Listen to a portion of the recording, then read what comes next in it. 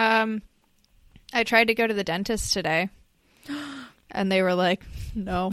They saw you coming, and they're like, sorry, we're closed. Yep. That's exactly what happened. She's coming. Turn off the lights. Yep. You need to go to Dinosaur Dental. I do want to go to Dinosaur Dental. I do love Dinosaur Dental. They would never do that to you. Yeah, no. Dinosaur Dental would never do me dirty like this. This has been Lee's Dentist Corner. Yeah. Open wide. That's all.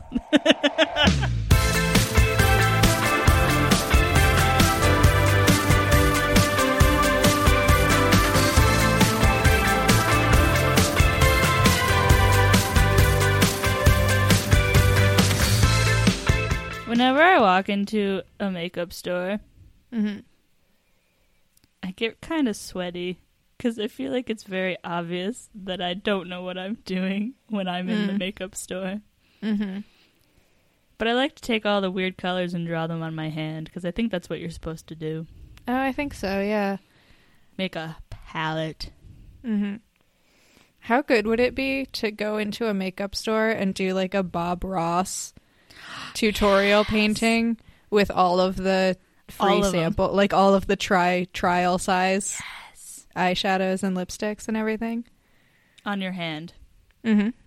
These are happy little. Or you could bring like a trees. little canvas. What are they gonna do? You bring like your young cousin.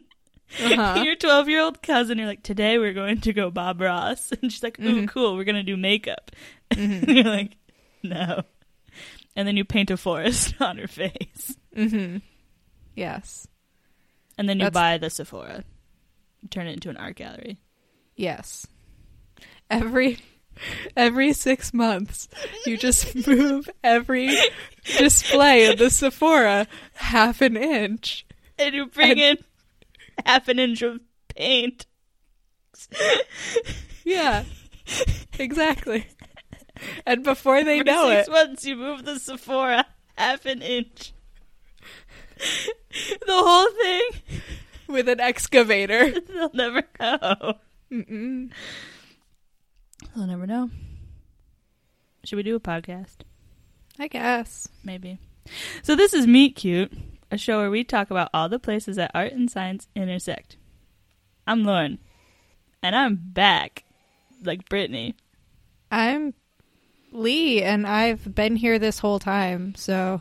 Not like Brittany. Yes. In that regard. Yes. Where are you back from? Iowa.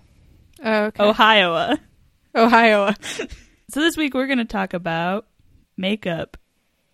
A subject we're both experts on. Experts. Do you want to go first this week? Do you have a preference? I do not care. Okay. Do you want to go first? Not particularly. Okay, I can go first. So I didn't... Oh, wait, here, hold on. I'm thinking of a number between 1 and 10. 16. So this week, I thought about looking into, like, what is in makeup chemically, blah, blah. But I was like, that's whatever. You can just Google that and look that up. So instead, I decided to focus in on makeup remover. Ooh. Because I think that's far more interesting. Yes. Right, because there's many different types of makeup, but there are only a few types of makeup removers. And they all generally kind of work the same way. So that's mostly what I'm going to talk about. Very cool. I'm going to get into some deep chemistry. Well, moderately deep chemistry. So buckle up. So makeup remover generally works by dissolving makeup and keeping it dissolved in whatever medium you're using. So if you're using a wipe, then it dissolves the makeup into the moisture, the wetness of the wipe. If you're using liquid-based makeup remover, that's obvious. It soaks into that. So generally when we're talking about things that are dissolving, like things dissolve like things. So things that are water-based will be dissolved into water-based makeup remover. Or things that are oil-based makeups will be dissolved into oil-based makeup removers. And that has to do with the polarity of the water. So water is usually charged, has a polarity to it. So that's why it can dissolve things that are also polar. Oils tend to not have charges to them. They're neutral, so they can dissolve other compounds that don't have charges to them. Okay.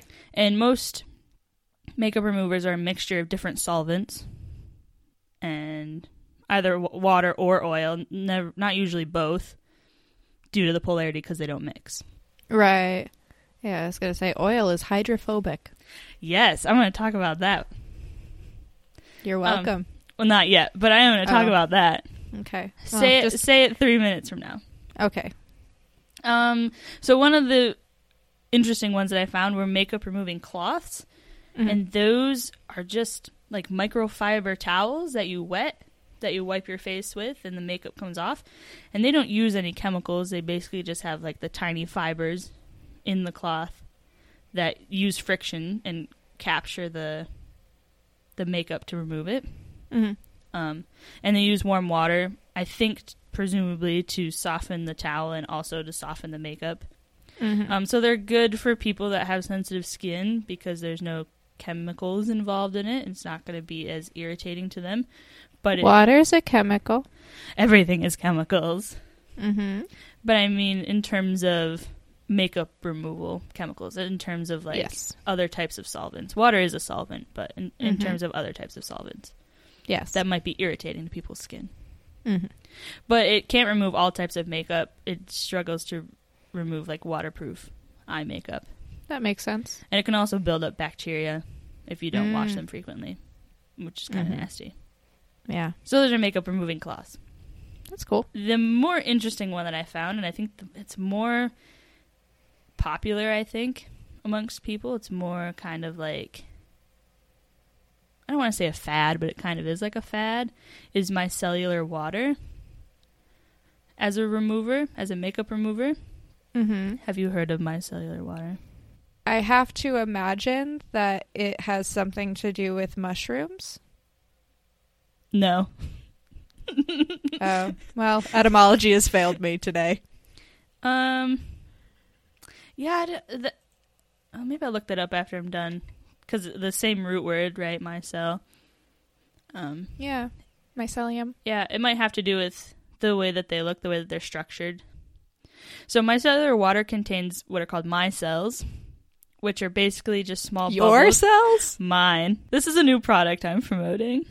Keep going. So micelles are basically small bubbles of oil that are suspended in water. So kind of the way that like carbon dioxide is suspended in a soda. It's kind of like that, small bubbles of oil suspended in water. So you take a soda stream. And you put oil in it. And you put oil in it. Cool. But actually they form when a surfactant, which means a surface acting agent. I didn't know that. It's something new that I learned, that it's a shortening of that phrase, is added to a solution. So if you have oil and water in a glass together, they're not going to mix with each other, right? Because of their different polarities. No. Oil is usually hydrophobic, meaning not charged, not polar. Water is hydrophilic, of course, meaning charged, polar. You see, I'm sure that there's some really good chemical way that they've done this, but I feel like if you just moved them like half an inch closer every 6 months, you could catch them off guard. Have you tried making them hold hands? Oh my gosh. I'm sorry. Continue. We have our glass jar of oil and water, and they're separated, right? Water on the bottom, oil on the top, because they don't like to mix because of their charges and their polarity. And we add a substance known as a surfactant to the solution. It lowers the surface tension between the two liquids, allowing one to become suspended in the other. So if there's less oil, then oil becomes suspended in the water. Okay. So this, on a molecular level... actually, let me back up. Beep. Beep. Reverse. Beep. So surfactants are known as being amphiphilic, which means they display properties of both hydrophobic compounds and hydrophilic compounds. So Yes. the best way that I know how to describe them is that they kind of look similar to sperm. So they have a head, and that is usually hydrophilic. So the head is water-seeking, water-liking. And the tail is a long chain of hydrocarbons that's hydrophobic. What isn't? Everything is hydrocarbons. Almost. Except for metals. Anyway. Anyway. I keep interrupting you this week. I'm very sorry. What is in this punch? So, our hydrophilic head of our surfactant turns towards the water in the solution, and the hydrophobic tail sticks to the oil, and they create these little bubbles, little pods, the micelles, where the outside is hydrophilic towards the water, and the inside is a bubble of oil with all of the hydrophobic tails pointing towards it. Oh. So that's how they suspend the oil inside of the water. And this is really good for makeup remover because some makeups are water-based and some makeups are oil-based. So it gives you the removing properties of both of those in one solution. Huh. That's cool. That's different. Yeah.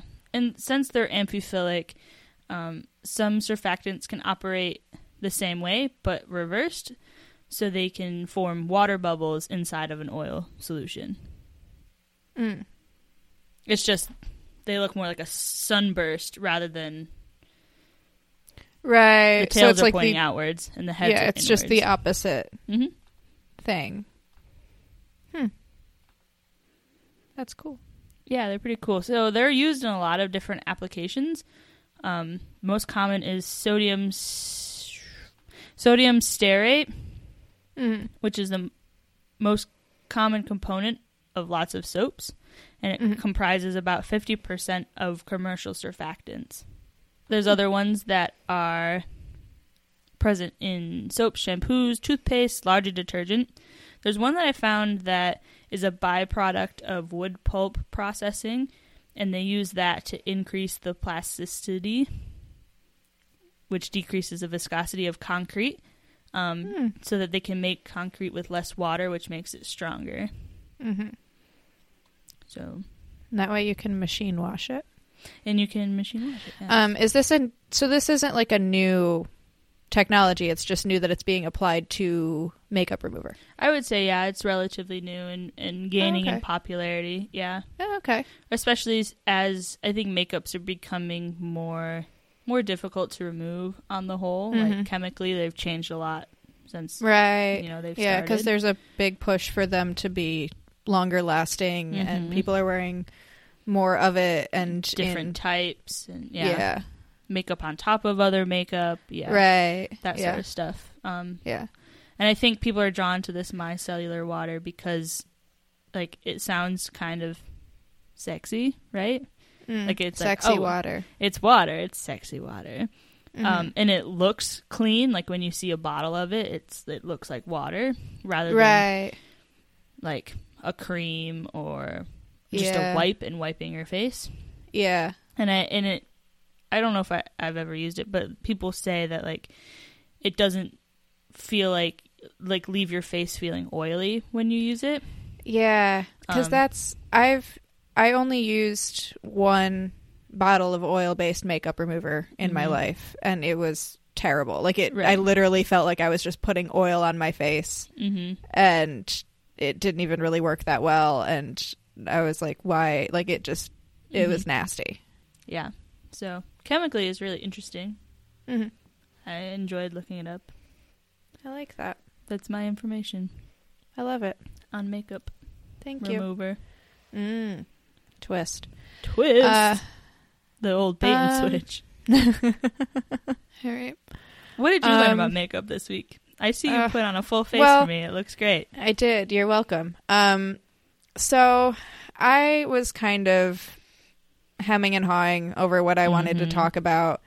Similar, I think, to the way that you were, because it's a huge topic, you know, and we only really, we kind of confine ourselves to 15 minutes of and there's fame. a lot of like overplayed stuff in the discussion about makeup. Yeah, and that's like the whole, like I was like the history of makeup, you know, and like the way that makeup has evolved, like the way that the design of makeup has evolved. Everybody's talked about it. It's played out, you know. Yeah. If you want to find out about it, you can find out about it literally anywhere. And then I realized that I can talk about something that I actually know a little bit about and that I actually have a little bit of a background in. I can talk about special effects makeup. So I'm going to talk about two things, but I'm going to give a little bit of a general overview before I jump in. So the main thing that we think of when we think of special effects makeup is prosthetics. Usually they're made with a latex or silicone mold, and the process of making them is long and involved and a pain in the butt, because basically what you do is you take a negative mold of the subject's face, you fill that mold with gypsum cement to make a positive, you sculpt the prosthetic on top of that positive with clay, and then you make a negative mold of the prosthetic that you've sculpted with clay, and you fill that with whatever material you're going to use. So like it's just it makes perfect sense, you know, but it is just, it's such a whole long process. And I mean, I think that there's a misconception right now that CGI is taking over and special effects makeup is a thing of the past. But that's really not true. SFX makeup has evolved a lot. Like it's evolved leaps and bounds in the past like 40 years. Like we think of it as a product of the 80s, right? It's like 80s sci-fi and horror, and mid-century sci-fi and horror too. Like Star Trek was, you know, 60s, 70s, but it's still very much a thing that's used in film today and theater as well. But it's not a thing of the past. It's not, you know, relegated to classics or anything like that. Like it's still very much used actively. I was curious about how special effects makeup has evolved. So I started in the 30s with the iconic Boris Karloff Frankenstein look. Nice. Which if you're not... Which you're sporting tonight. I am, yes. So if you're not familiar with which Frankenstein that is, it's literally, when you think of the image of Frankenstein, that's probably what you're thinking of. You know, it's the black and white photo of him with the big tall head, the big flat forehead, and the electrodes in the side of his neck, and the gaunt face, the gaunt pale face. So the look was designed by Jack Pierce, who also did the iconic creature makeup for The Mummy, the original The Mummy, in the 30s, The Wolfman, Dracula, and earlier on in his career, he did the special effects makeup for The Man Who Laughs. Ooh. So it's evolved since the days of Pierce. I'm going to get back to Pierce in a minute, but the way that special effects makeup has evolved since the 30s and since his heyday, it's mostly been out of necessity and concerns about like the safety of actors and, you know, the time constraints that unions have put on studios and stuff like that. Like the electrodes on Frankenstein's neck scarred Boris Karloff for the rest of his life. Like he had scars from when they were removed. Buddy Ebsen famously had to leave. Like glued to his neck or something? Like, oh God.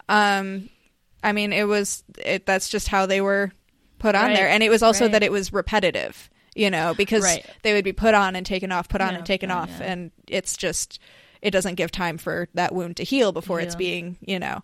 Buddy Ebsen famously had to leave the role of the Tin Man in The Wizard of Oz because he got sick from the aluminum dust in his makeup.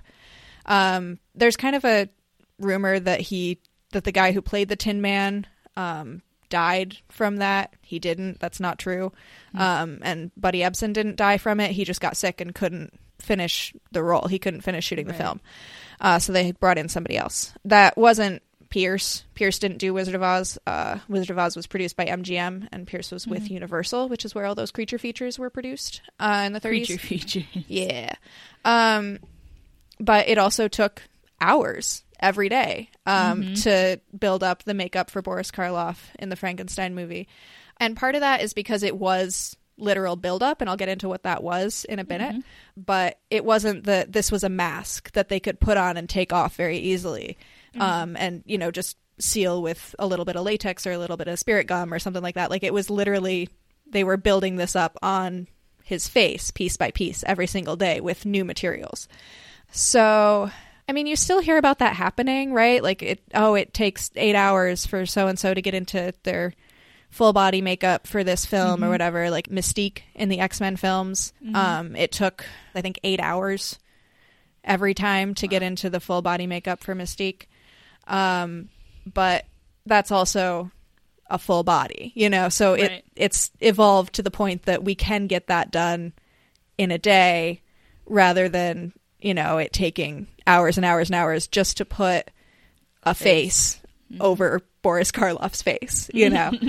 So he used, for the Frankenstein makeup, he used cotton and collodion to build up the makeup for the creature's face, which collodion, as... ripping that cotton. So collodion is glue.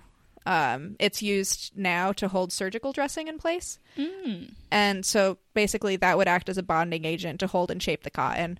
Cotton buildup is a technique that's still used, not as frequently, but it's not an unusual thing to do. I've done it before, but I've only ever done it with cotton and latex, cotton batting and latex. So I've not encountered collodion. I don't know that it's still really used in special effects. But like I talked about with George Méliès, years and years ago when we did Paranormal Activity. Oh my God, that was our second episode. I know. This is our sixth. I know. We've grown up so fast. Like this was a very experimental time period for film as an art form, you know, so there's a lot of stuff that was tried and used that hasn't lasted just because they found a better substitute further down the line. So, you know, I don't know that collodion is still used. It's not something I've ever encountered, but I don't think that it was because it was bad for any reason. I feel like it would stay in special effects makeup longer than it would in the medical field if it was dangerous in some way. They probably just found that something worked better. Pierce didn't use a lot of latex, which is a staple in special effects makeup now. And I tried to look into that and like figure out why, but it seems like he just wasn't a fan of it. Like it was personal preference more than anything else. What happens if someone has a latex allergy? Silicone. Okay. Silicone is usually used in place of that. And that I actually was curious if that was the reasoning behind him not wanting to use latex, if he maybe potentially had a latex allergy. But he did use it sometimes. He used it on the Wolfman, not the original look that he designed, but the one that he designed for the second Wolfman film that he worked on. So it's not that he never used it, but he kind of avoided it. And I was curious if that was why, but I couldn't really find any good information on that. And it's also probably not something that would have been documented, you know, and it's probably not something that they would have really had a medical diagnosis for at that time. So I'm not really sure. Maybe he was just like, he didn't prefer to work with it because it didn't make him comfortable or something. Right, yeah. He wasn't diagnosed with an allergy. Right. Yeah. My main takeaway from all this is that the fundamentals of special effects prosthetic makeup they haven't changed in 90 years, really. Wow, yeah. You know, like the process has been refined and it's been streamlined and better products maybe. Yeah, it's been made better for the people who work with it and the people who are subjected to it as performers, but it really it's kind of the same thing that we've been doing since the 30s. It's just updated. One last note on Pierce, because he kind of ended up being the subject that I really researched for this one. he's responsible for a lot of the most iconic imagery that we have for monsters and horror films, and he did not get the credit for it that he deserved in his lifetime, definitely, which isn't unusual. But cool dude. I mean, maybe he wasn't a cool dude. I never met him in person, but I like his work. The other thing that I want to talk about really quick is moulage, which... Oh, I think I read about that. Yeah. Maybe not. I don't know. Tell me. Yeah, we'll Be find my out. book. Moulage is using prosthetic makeup to simulate wounds and injuries to train EMTs and medical soldiers and other first responders. Some university hospitals use it too to train their medical students, but it's not super common in the United States. It's just ketchup. Spoiler. They just use ketchup. Yeah. Well, they don't, because they wouldn't be able to charge what they do. There's a company called Moulage Concepts where you can buy training kits for your agencies. They have some really cool stuff. And the more time that I spent on their website, the more I kind of got behind it and got behind their whole shtick and everything they do, you know. And I'm not a first responder, right? So I don't know, but I imagine that this could be incredibly useful, you know. It's a hard job to train for, but it's a job that you really do need the best training available. And so I think that realism can't be a bad thing, right, in that scenario.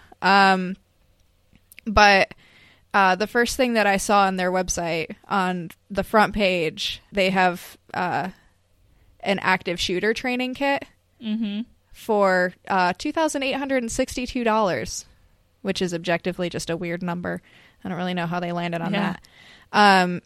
But the quote from their website that I found interesting is Moulage Concepts active shooter / mass casualty moulage and training kit was developed to assist you in preparing for an active shooter incident response, including moulage specific to wound identification and treatment.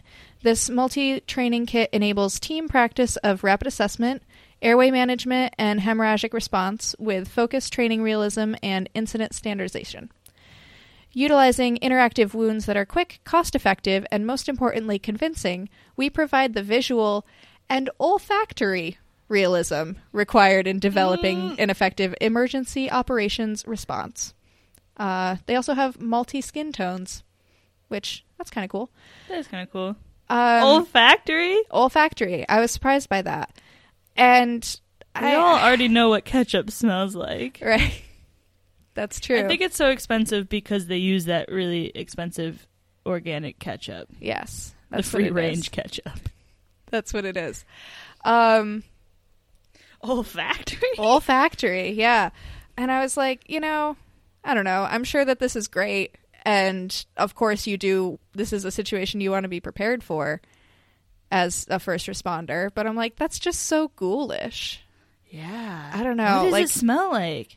Where does the smell come from? I don't know.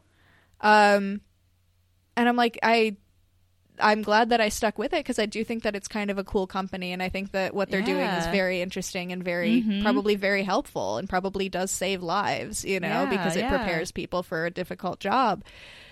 But I was like, that's like the fact that this is a product for sale is like weird. And I'm like, I don't know if it's I don't want to blame them for it, you know, because it's not their fault. They're just trying to help, but also like I don't know. There's something really horrifying about that. And the fact that like you can just buy that and then you have it and now you can train for an active shooter, which like, I don't know. It's wild. But did it say that it was prepared for people that were dead due to an active shooter situation? I think that there's add-ons that you can buy.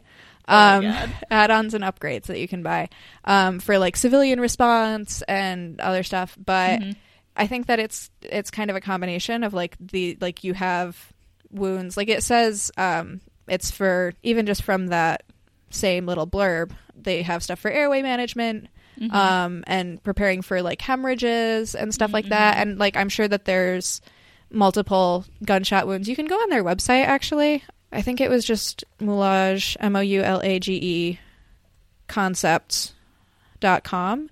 And if you go to their products page, I'm just so hung up on this olfactory because like when people die, like they poop themselves, right? Mm-hmm. So I was thinking maybe that's it, right? But, there's a dog one. Oh god, yeah. There is, if you click, I think, on see all products, yeah, there it is. It opens up a PDF, and if you scroll down to page 13, you start to see their like master casts that they have. And they have pre-made latex wounds. They have pre-made silicone wounds. It's very, very cool. Yeah. And it's very cool how specialized they are. And I imagine that that's kind of what you get with these kits, is that you probably get a variety of gunshot wounds and a variety of like exit wounds and stuff like that, because they all do need to be treated in a different way. Right. And it depends on where they are on the body, and it depends on, whether the bullet is still in there. Like it's a very specialized thing. And I can see why it's used not necessarily with medical students, because I think that that's usually a more controlled environment, and right. It's easier to simulate. Mm-hmm. Yeah, like it's easier to simulate surgery on a dummy or on a cadaver than it is to simulate an emergency situation. Right. I don't know. They're very, very cool, I think, but yeah, it's also like a really kind of horrifying thing too. Like this one I'm looking at, basic nursing moulage kit. Yeah. It says it featuring our SimSafe line of vomitus, coffee ground emesis, feces, blood, pus, secretions, and bile. Yeah. And like it makes sense that, they call it SimSafe, right? Because it's not real, so it doesn't carry any of the risks involved of like practicing with real feces, with real blood, with real vomit, If you make an error, it's not going to cost you or someone else potentially their life. Yeah. Right. But it does still desensitize you to that actual... Right. Yes. It can, I bet, like, help you focus when the situation is stressful. Right. You can narrow in on what you have to do because you've done it before. Right. You've seen it before, you've experienced it. Yeah. Caught up on the trauma. Yeah. Yeah. And they do all come with multiple skin tone options too, which I think is very cool. Yeah. They have light, medium, and dark. Oh, they have 4 skin tone options. They have light, medium, dark, and mannequin. Tag yourself. I guess like it makes sense if you're going to be using a mannequin. Oh, there's there's a picture of the fake poop. Where's that? What page are you on? I'm on the photo gallery. Oh, you're on the photo gallery. It is a trip. Photo gallery. Yeah, and they are all like pretty realistic too. Like I feel like a lot of design and a lot of thought went into these, and they're all highly specialized. Yes. Yeah. So. Yeah, it's interesting the different packages, the different kits that they put together. And, yeah. It's cool. It's like it's objectively horrifying, but it is, I think, it's an interesting solution to a probably very difficult problem. Yeah, and it's one of those things that like you didn't even realize there was a market out there for this, like used for actual training. Yeah, used for actual training. Yeah, it's fascinating. This fake poop doesn't look very realistic, though. No, it's a little bit shiny. Yeah, I feel like they maybe should have gone with a matte instead of an eggshell. It looks like ketchup that hasn't been shaken up. A little bit.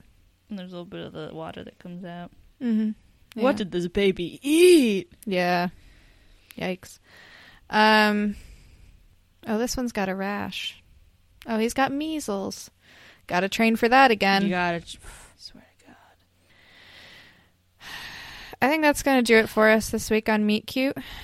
Please vaccinate your children. Please. And yourselves if you're not already. Yeah. We would like to thank She's a Spy, as always, for being ever so delightful and allowing us to use their music for our intro and outro. They're a phenomenal band. They are on Spotify. You can check them out there if you enjoy the music as much as I do, which is a lot. So You do? I do. You can find us online at meetcutest.com, and you can follow us on Twitter at meetcutest. Yes. And if you enjoyed the time you spent with us today, then you can subscribe to us on iTunes or Spotify. We are both of those places. That's where you can find us. Yeah, we are. Yep. And we put up new episodes every Tuesday, so you can be excited for that. It's a fun way to So you not can be start your excited for that.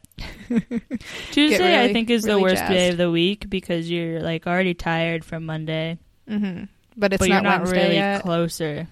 Yeah, you're not Yeah. like close to the end of the week. So the only good thing about Tuesday is our podcast. Yeah, so you can consider us a little bit of a pick-me-up. Or if you work in a job where you don't have a normal work week Normal schedule, then think of us as a way to remember what day it is. Because sometimes I forget what day it is because I don't have a normal Tuesday. schedule.